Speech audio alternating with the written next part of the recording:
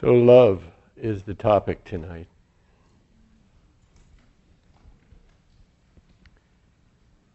So there'll be some poetry. I'll start with a poem by Antonio Machado.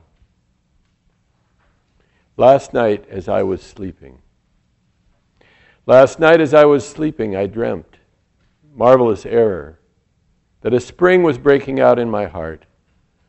I said, along which secret aqueduct, O water, are you coming to me? Water of a new life that I have never drunk. Last night as I was sleeping, I dreamt, marvelous error, that I had a beehive here inside my heart, and the golden bees were making white combs and sweet honey from my old failure. Last night as I was sleeping, I dreamt, marvelous error, that a fiery sun was giving light inside my heart. It was fiery because I felt warmth as from a hearth, and sun because it gave light and brought tears to my eyes. Last night as I was sleeping, I dreamt, marvelous error, that it was God I had here inside my heart.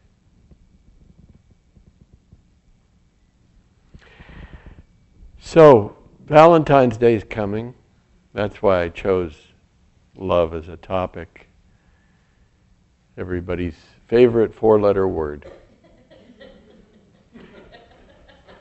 Of course, on Valentine's Day, we celebrate one kind of love only, and that's pretty much romantic love. That's the kind you fall in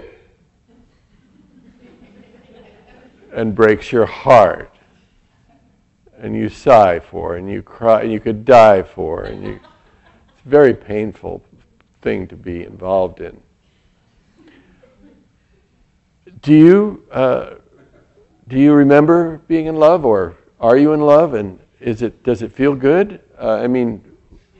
That romantic love, yeah, okay. You feel desire a lot? That feels good?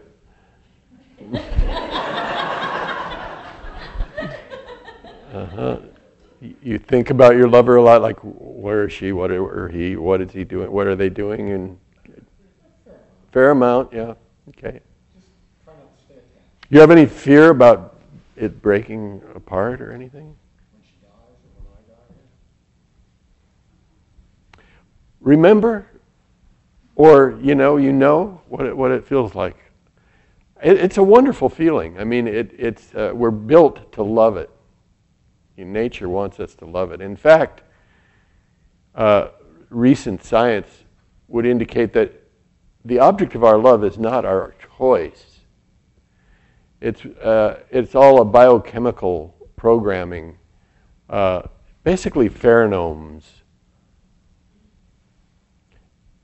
It's your DNA saying that would be a good vehicle for our continued replication. And so when you say to somebody, I love you, it's really your DNA's talking, saying, I love me.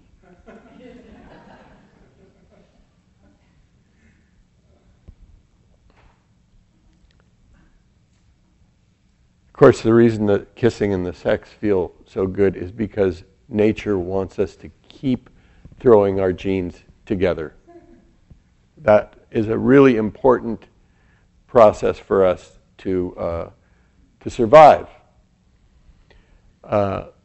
There's some recent studies that show that we really like the exotic because our genes want variation. They want to combine with a very different kind of code that will offer some variation, which is good for survival because there's some options there.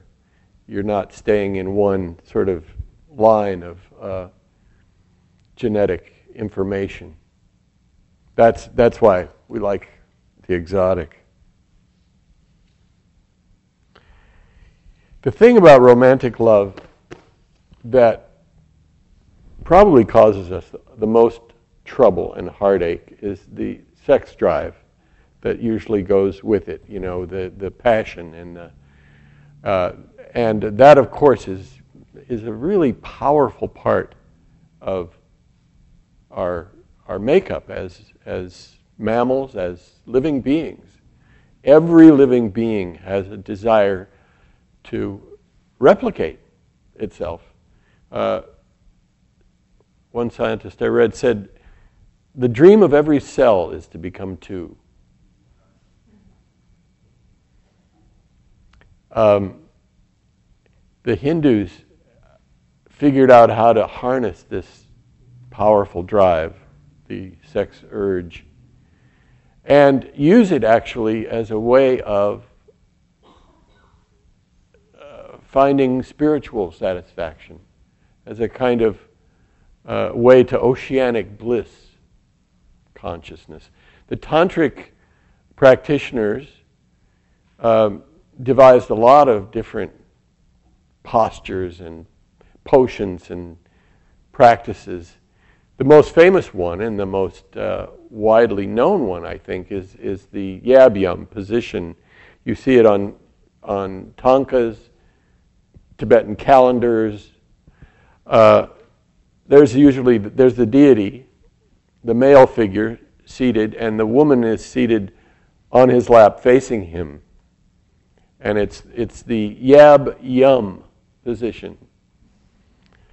And the idea is that you join together the male and female energies, the yin and yang, yab and yum, and that you begin to move that energy that's usually gathered in the pelvic region.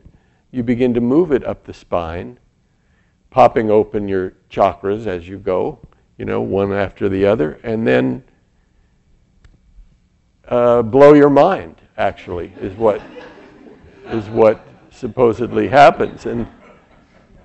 And then you become one with the one. There is no longer any me, you, male, female. It's all bliss. It's all that refined energy, sexual energy, turned into bliss.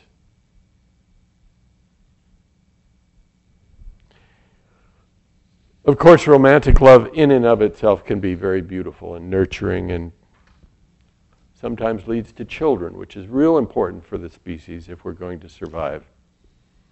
But there are all sorts of other kinds of love that I want to explore a little with you. There's love of your friends. Why do we love our friends? Sometimes it's different than our lovers. Sometimes it's hard to be with our lovers, whereas our friends are people we like,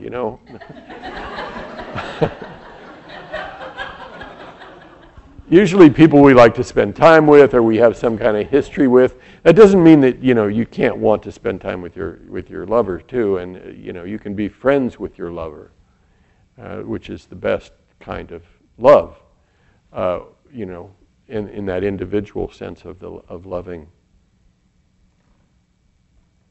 There's love of family. Do you love your family? Do you love your parents? All your uncles and aunts, and cousins?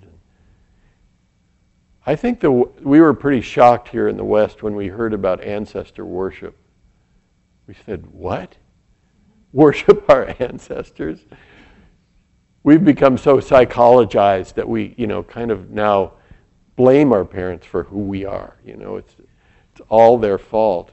So I know people have gone through a lot of, therapy to try to mend that and find a way to love their ancestors. Or at least, hold them in their hearts in some way. There's been studies on altruism. And there is some genetic formula of who you would go to great lengths for, including, I think, cousin 8 times removed or something like that. You might even die for. I don't know the exact figures, but there's a correlation between family and the ability to do to sacrifice everything. And that's, of course, the DNA saying, that's close enough to that's close enough to ours. We need to protect it and struggle for it.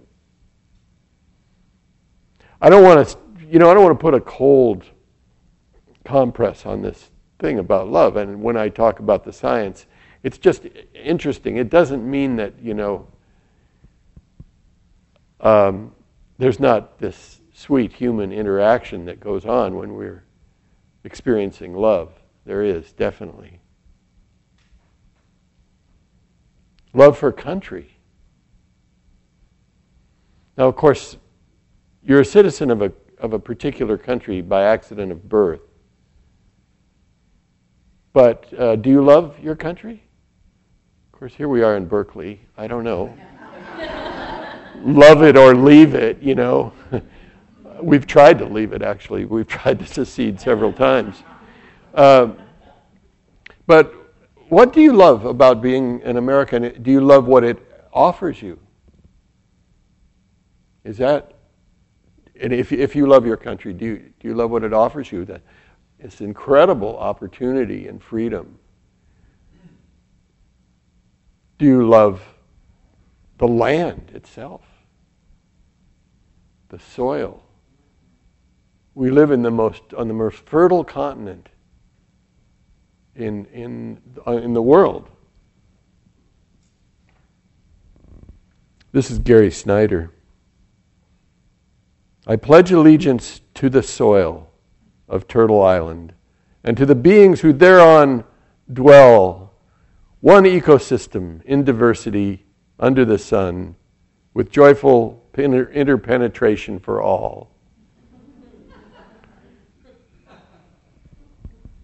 How many of you love the Bay Area? Can you say you love it? I love it. I wake up in the morning and sometimes it's almost enough just to be awakening here. The redwoods, the light, the sun.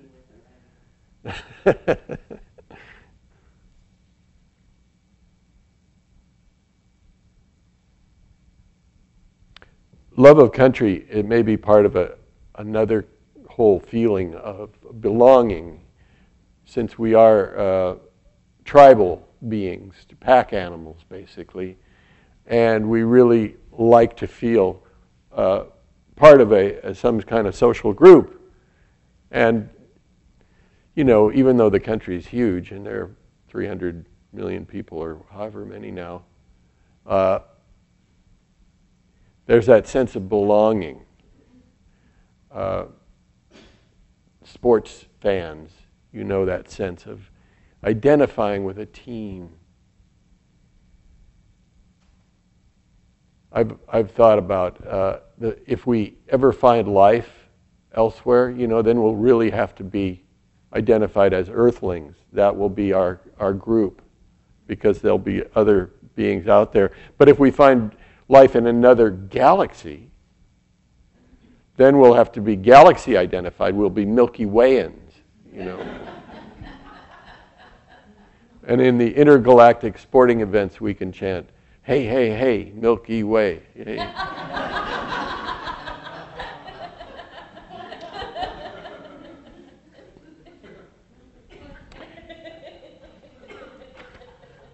Here's a wonderful poem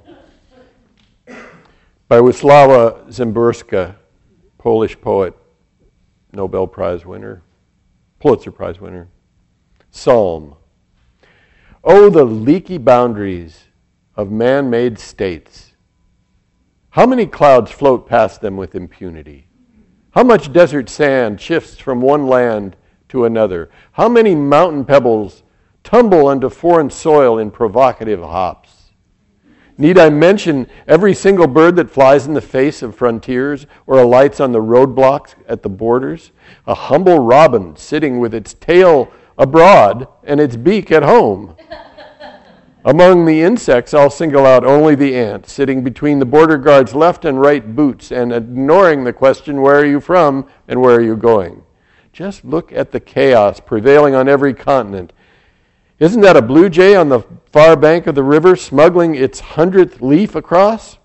And who but the octopus with impudent long arms would disrupt the sacred bounds of territorial waters?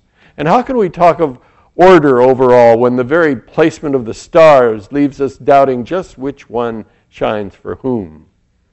Not to speak of the fog's constant drifting and dust blowing all over the desert as if it hasn't been partitioned.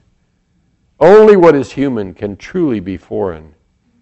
The rest is mixed vegetation, subversive moles, and wind. Wisława Szymborska.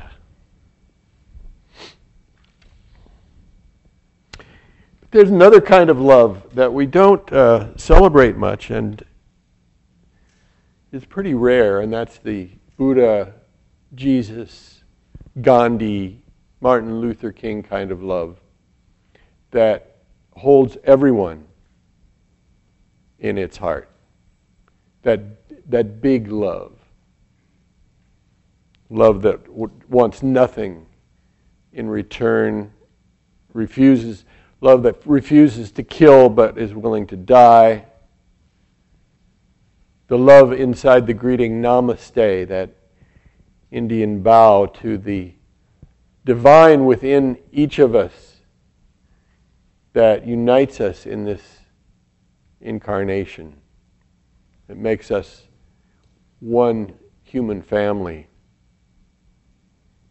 It's a difficult love to feel sometimes, you know. But it can actually be practiced.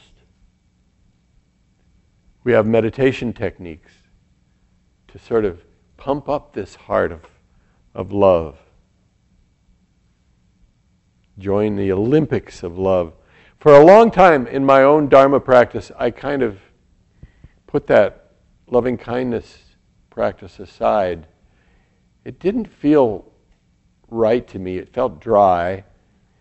I kind of had a judgment about it, you know, that's kind of too new agey, and you know, I thought you either love or you don't love, you know, you can't fake it. But over the years of doing the practice, it started to come alive for me. I think one thing that really helped is when I visualized the object of my love, myself, my friends, family, strangers, I tried to see them as children. I saw a picture of myself as a young boy. And as it's the same with members of my family and friends. And then with people, as I walked down the street, I started to see them as children. And it became very easy to practice that kind of loving. Everyone became dear, you know, just innocent, sweet.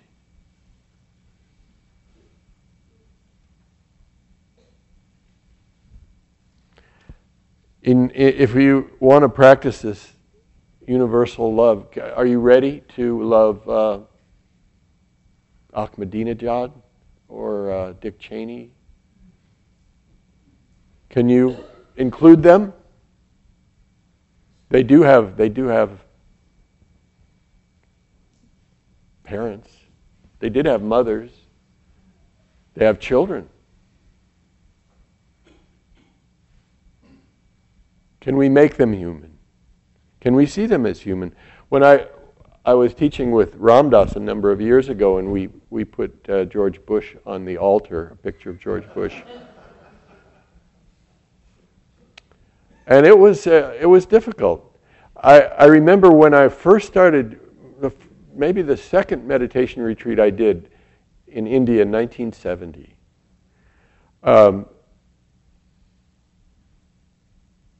I was sitting there and an image of Richard Nixon came into my consciousness. And Nixon, you know, I had been a newscaster on a rock and roll radio station, and Nixon embodied sort of the evil of the empire and the horrible war and everything that I disliked in American politics. And an image of him came into my mind, and I just saw his suffering. I saw him, his face is tense and stony and hard and beleaguered, and this wave of compassion came for this man.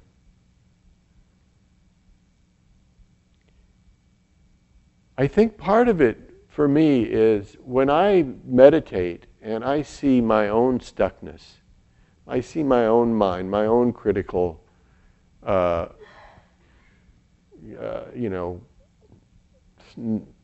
nasty, snarling kind of person that I can be. I can be that way, actually. I'll admit it here tonight. I know, it's... You all think that I'm some kind of saint, but when I see how difficult it is to control who we are and to really change our personality or, become more loving and kind. And I see how everyone is fighting the same battle with themselves, with the world.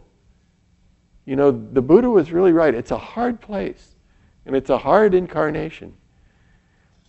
Somebody once said, be kind to everyone because everyone is fighting a great battle.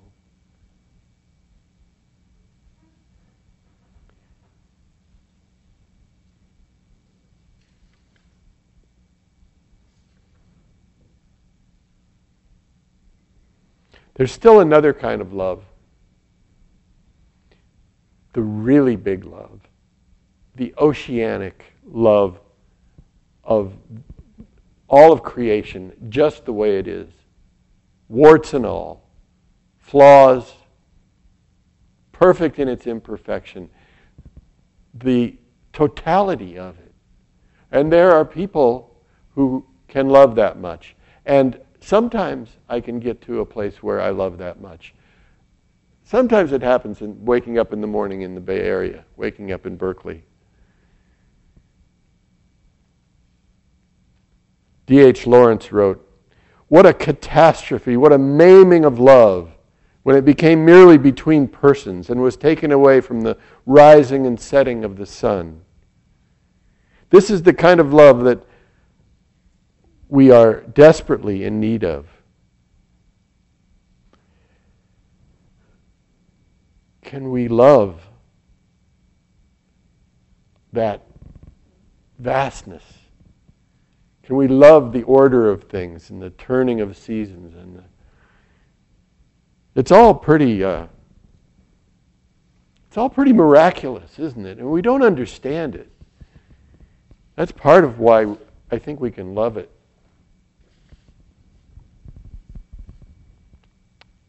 This is Pablo Neruda. Ode to Things. He wrote an ode to his socks, Neruda. It's a great poem. This is also a great poem. Ode to Things. I have a crazy, crazy love of things. I like pliers and scissors. I love cups, rings, and bowls, not to speak, of course, of hats. I love all things, not just the grandest, also the infinitely small, thimbles, spurs, plates, flower vases. Oh yes, the planet is sublime. The planet is sublime. It's full of pipes and keys and salt shakers. Everything, that is made by the hand of humans. Every little thing. Humankind has built so many perfect things. Built them of wool and wood and glass and rope. Remarkable tables, ships and stairways. I love all things, not because they are passionate or sweet-smelling, but because, because all bear the trace of someone's fingers on their handle or surface, the trace of a distant hand. Oh, irrevocable river of things, no one can say that I loved only fish, or the plants of the jungle and the field, that I loved only those things that leap and climb, desire and survive. It's not true. Many things conspired to tell me the whole story. Nor only did they touch me or my hand touched them, they were so close that they were a part of my being. They were so alive with me that they lived half my life and will die half my death. Things. And who's to say what's alive and what's not alive? What is divine and what's not divine? I mean, we kind of decided way back, century ago, that humans were divine and all the other creatures were not divine. You know, didn't Descartes kick the dog? The dog doesn't have a soul. It's just us. We're finally getting over that. But there's also the sense that maybe the inanimate is not as inanimate as we thought. And there may be some sign of life in, well, we know there's life in that bell. Here's a little piece of science. If we track a single atom of Earth, say an atom of silicon, through time, we might see its journey beginning deep in core magma. Tracing its path, we see it erupt to the surface, find it in rock, then see it eaten by bacteria. It moves on into various living creatures, from microbes to trees and animals by turn, later moving about in water, evaporating into a cloud, falling on a mountain peak, and being carried by water back to the sea. There it recycles through more creatures before it ends in sediment and is possibly remelted into magma again. How shall we say whether it is animate or inanimate, geology or biology? Can it be that what we call life and non-life are simply complementarities in the great dance over time, as physicists have found with mass and energy, particle and wave?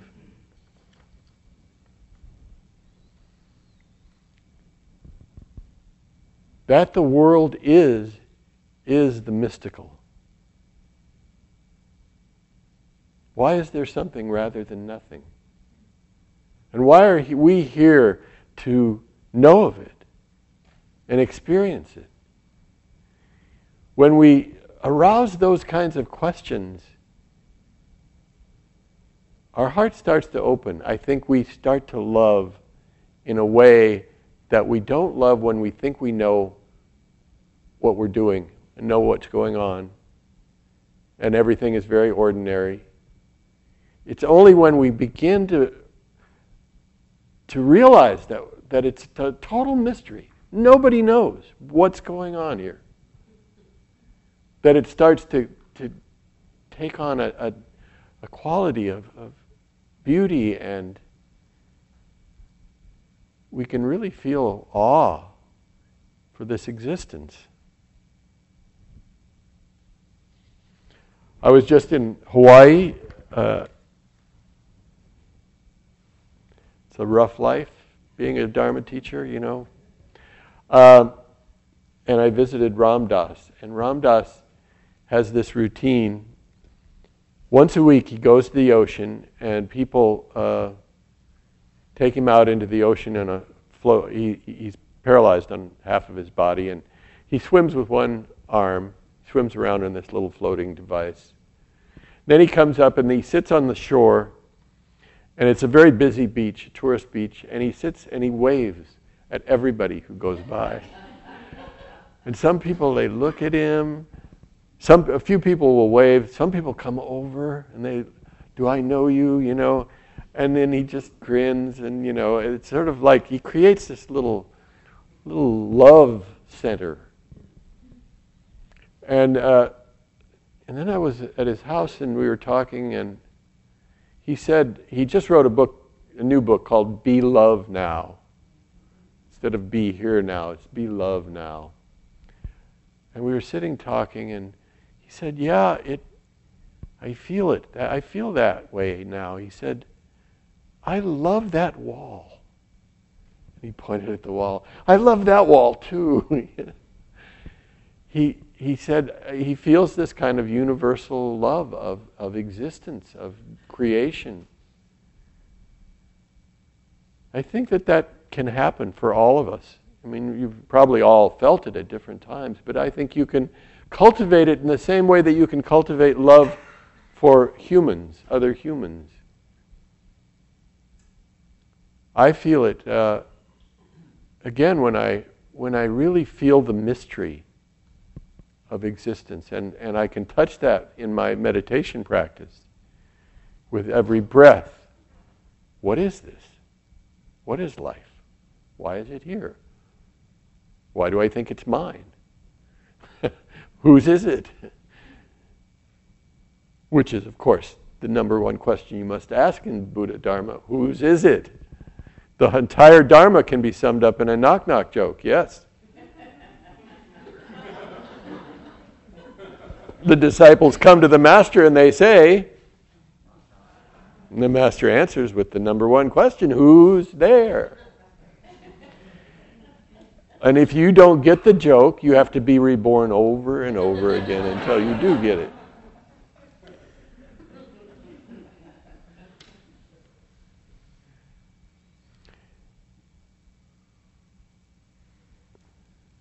I think we're prevented, from loving all those other kinds, those big kinds of loving, often because we're so self-obsessed.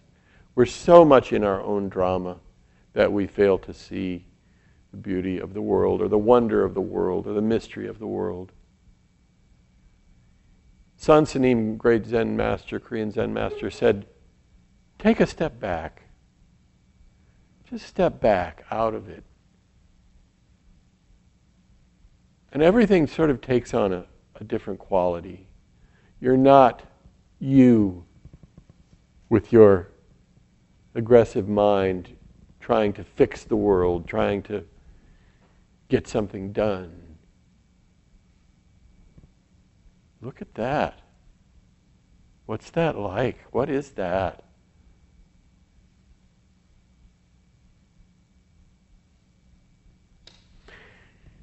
You can have a little irony in your life, in your ordinary life. This is Lew Welch, old beatnik poet. A small sentence to drive yourself sane. The next time you're doing something absolutely ordinary, or even better, the next time you're doing something absolutely necessary, such as peeing, washing the dishes, cleaning the room, say to yourself, so, it's all come to this.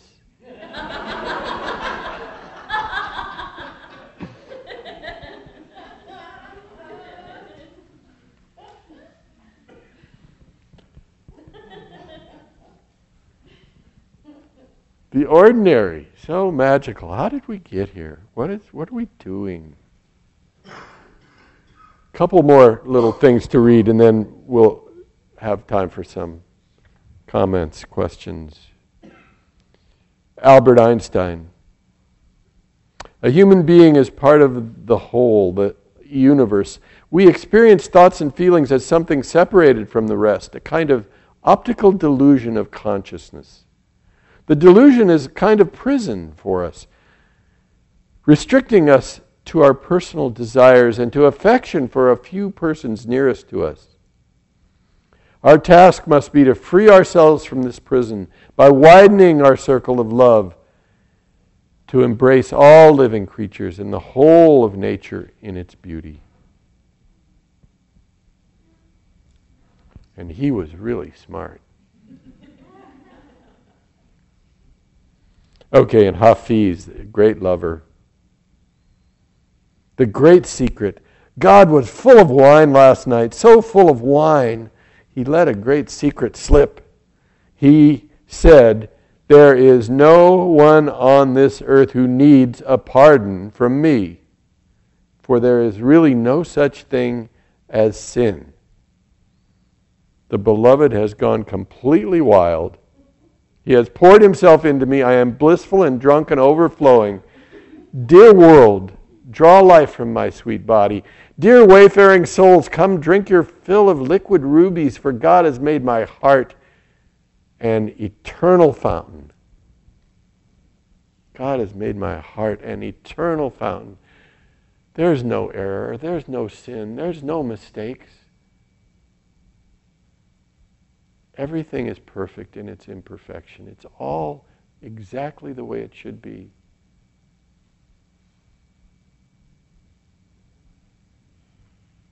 And it could use a little improvement. That's an old line of some Zen master. Anyway,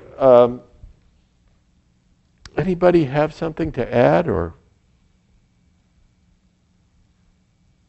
comment about? Or Clinton? I appreciated your suggestion of using, sort of imagining a child or a childlike others when I'm doing meditation, and I also struggle with that, feeling that love and feeling that genuine sensation going out. But I noticed that sometimes when I'm talking with someone or I just see someone, I'm able to see this childlike presence in them. It comes, it's not like I'm looking for it. I just see it.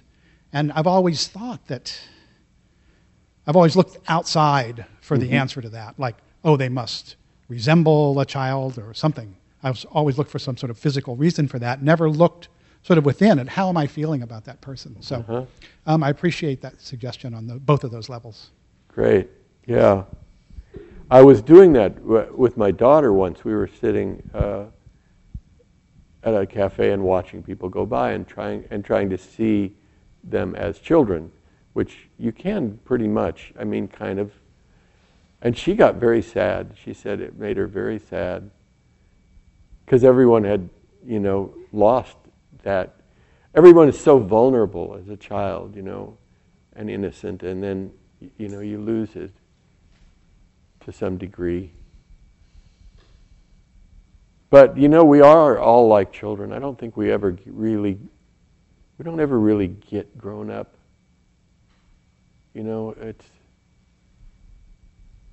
We're all trying to put a good face on it, act like grown-ups, but we're all just stumbling through. It's all the playground of the world. Sometimes you skin your knee.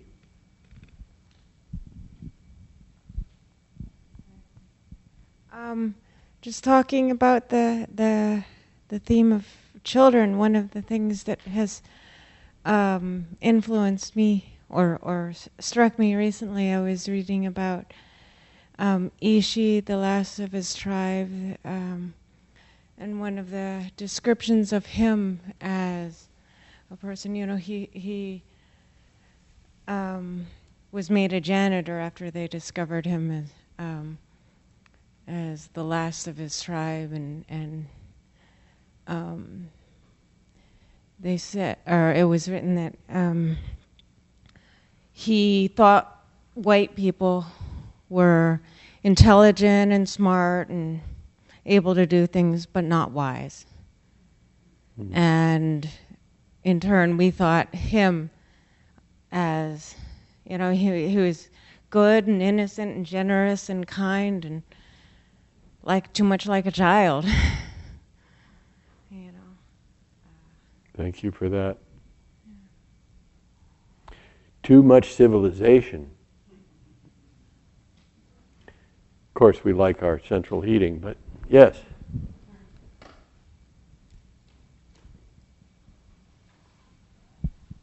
Too much civilization. I find it easy to experience that love when I look up and see the clouds and see the mountains and see people and their shininess, but when my iPhone doesn't work the way I want it to, I feel enraged. And when I'm doing the necessary and feeling like it's come to this, how can I experience that love that's so large in the sort of ordinary, necessary, every day? You can't.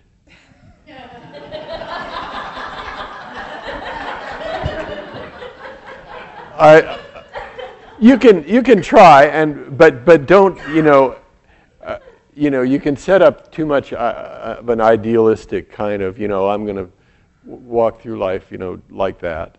All we can do is do our best, and I think that all of us, I'm talking about us Westerners who went over to Asia in the early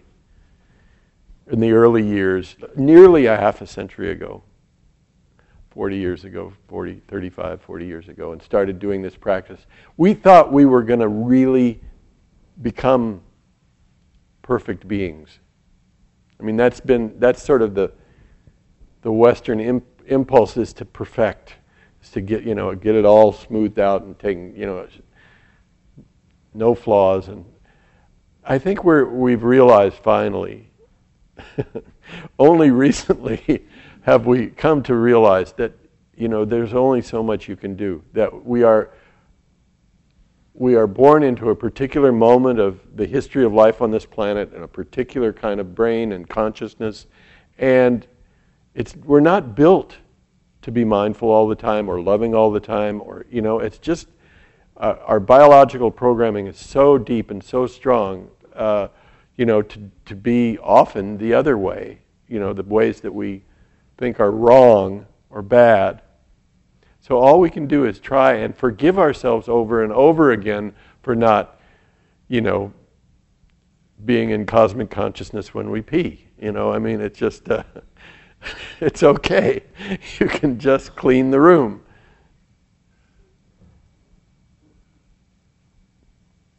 Yes.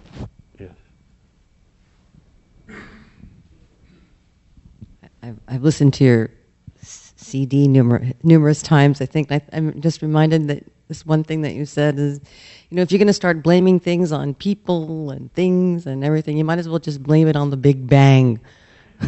Blame it on the Big Bang. And I love that. Sometimes I just go around going, oh, let's blame that on the Big Bang. If that didn't happen, none of this would have happened.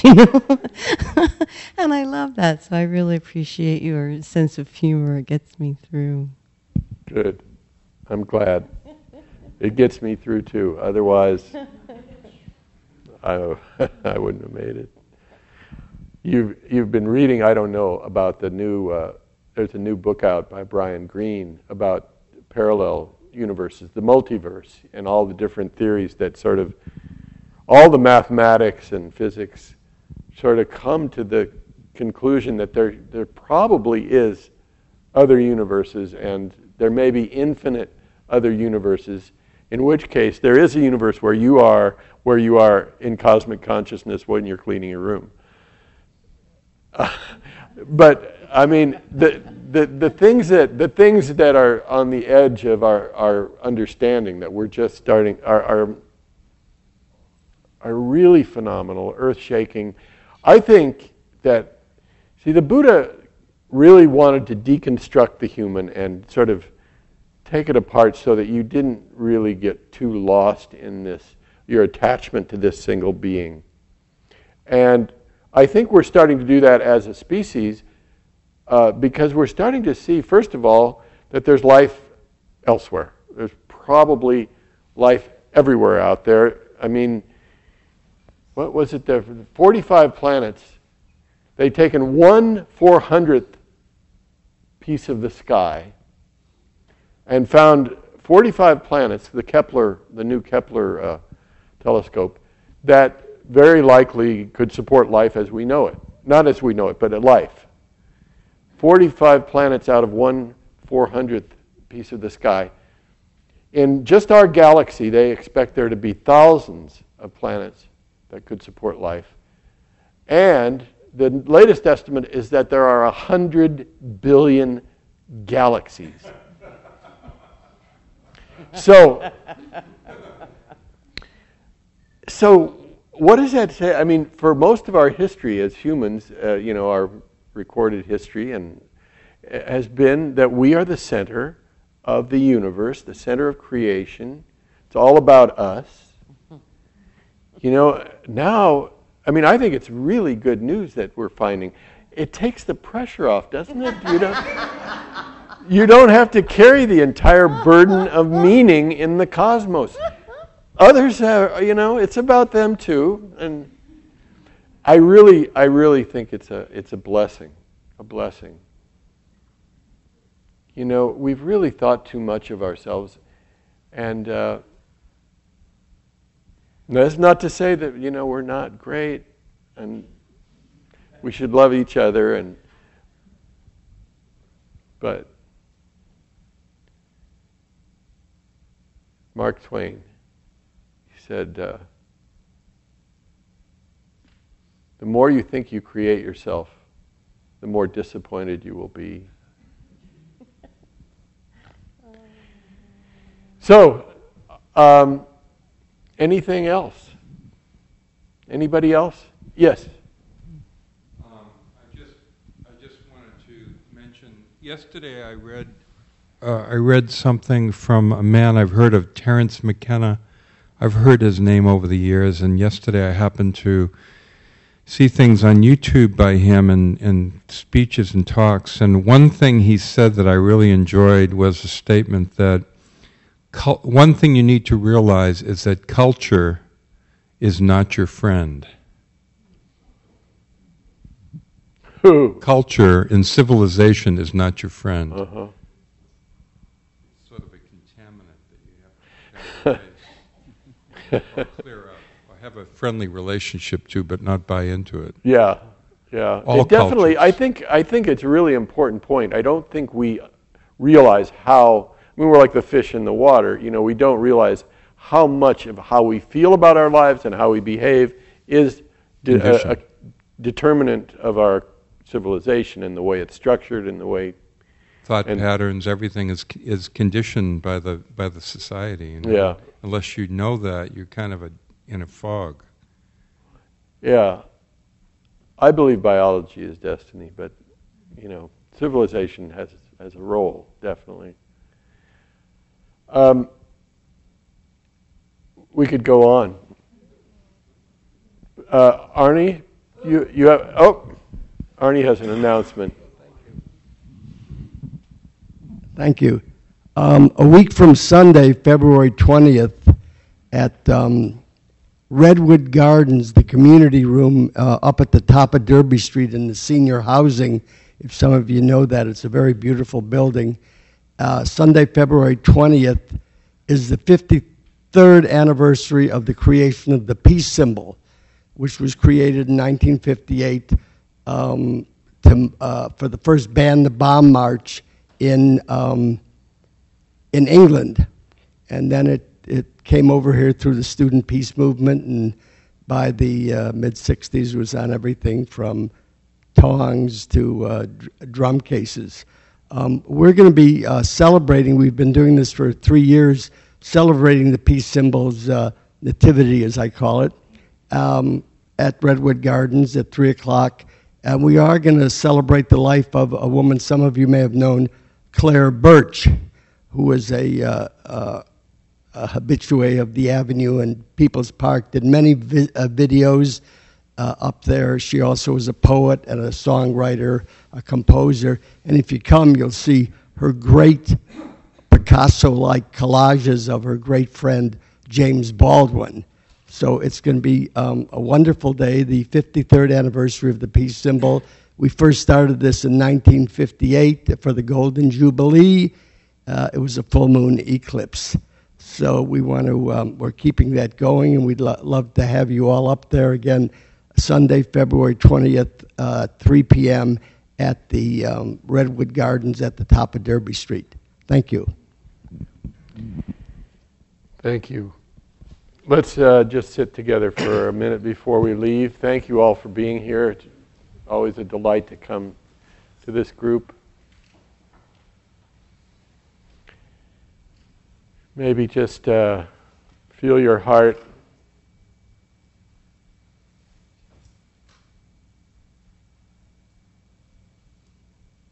Feel your breath coming in at the heart center, right below your sternum, and just fill yourself with that kind of tender, loving energy. Fill every cell of your body with it.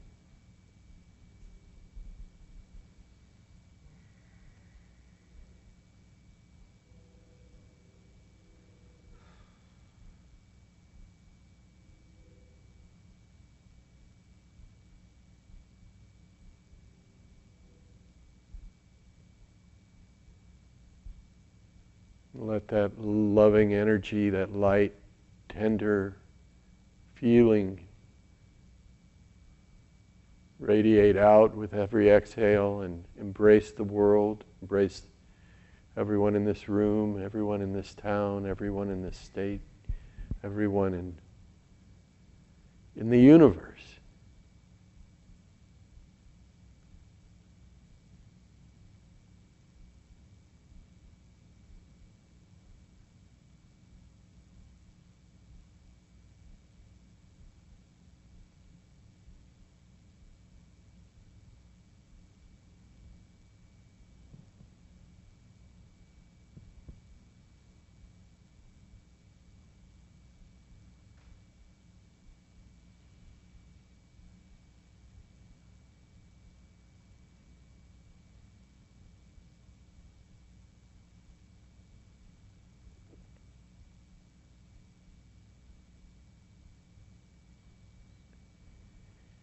We dedicate the efforts we made this evening to understand ourselves, to soften our mind and our heart. We dedicate whatever merits were accrued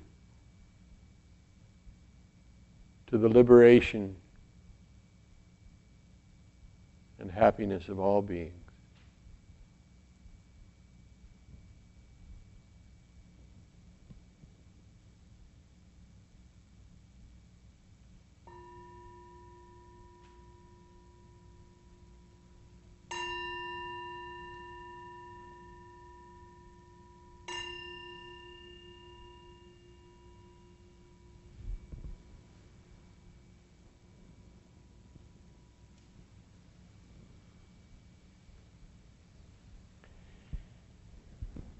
See you somewhere on the path.